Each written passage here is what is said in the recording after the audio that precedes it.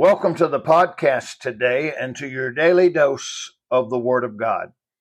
Today's big but in the Bible is found in Ephesians chapter number 2, verses 1 through 5. Listen for the big but in these verses. They say, "And you hath he quickened, who were dead in trespasses and sins, wherein in time past ye walked according to the course of this world, according to the prince of the power of the air, the spirit that now worketh in the children of disobedience, among whom also we all had our conversation in times past, in the lust of our flesh, fulfilling the desires of the flesh and of the mind, and were by nature the children of wrath, even as others.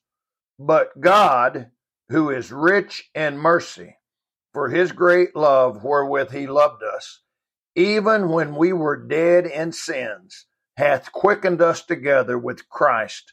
By grace ye are saved." Wow. Think about that. Verse 4 opens with two words that spell the difference between life and death, between sin and salvation, between heaven and hell. But God. But God. Wow, the course of history revolves around those two precious words, but God. These verses tell us plainly that we were lost and without hope, but God. Wow. Praise the Lord 3 times, but God. We who were lost and on our way to hell. We who were lost and could not save ourselves. We who were lost and had no hope. But God. Thank God for the big but in verse number 4. But God, who is rich in mercy, for his great love wherewith he loved us, even when we were dead in sins, hath quickened us together with Christ. By grace you're saved. Notice it says, but God, who is rich in mercy. It says that his great love wherewith he loved us.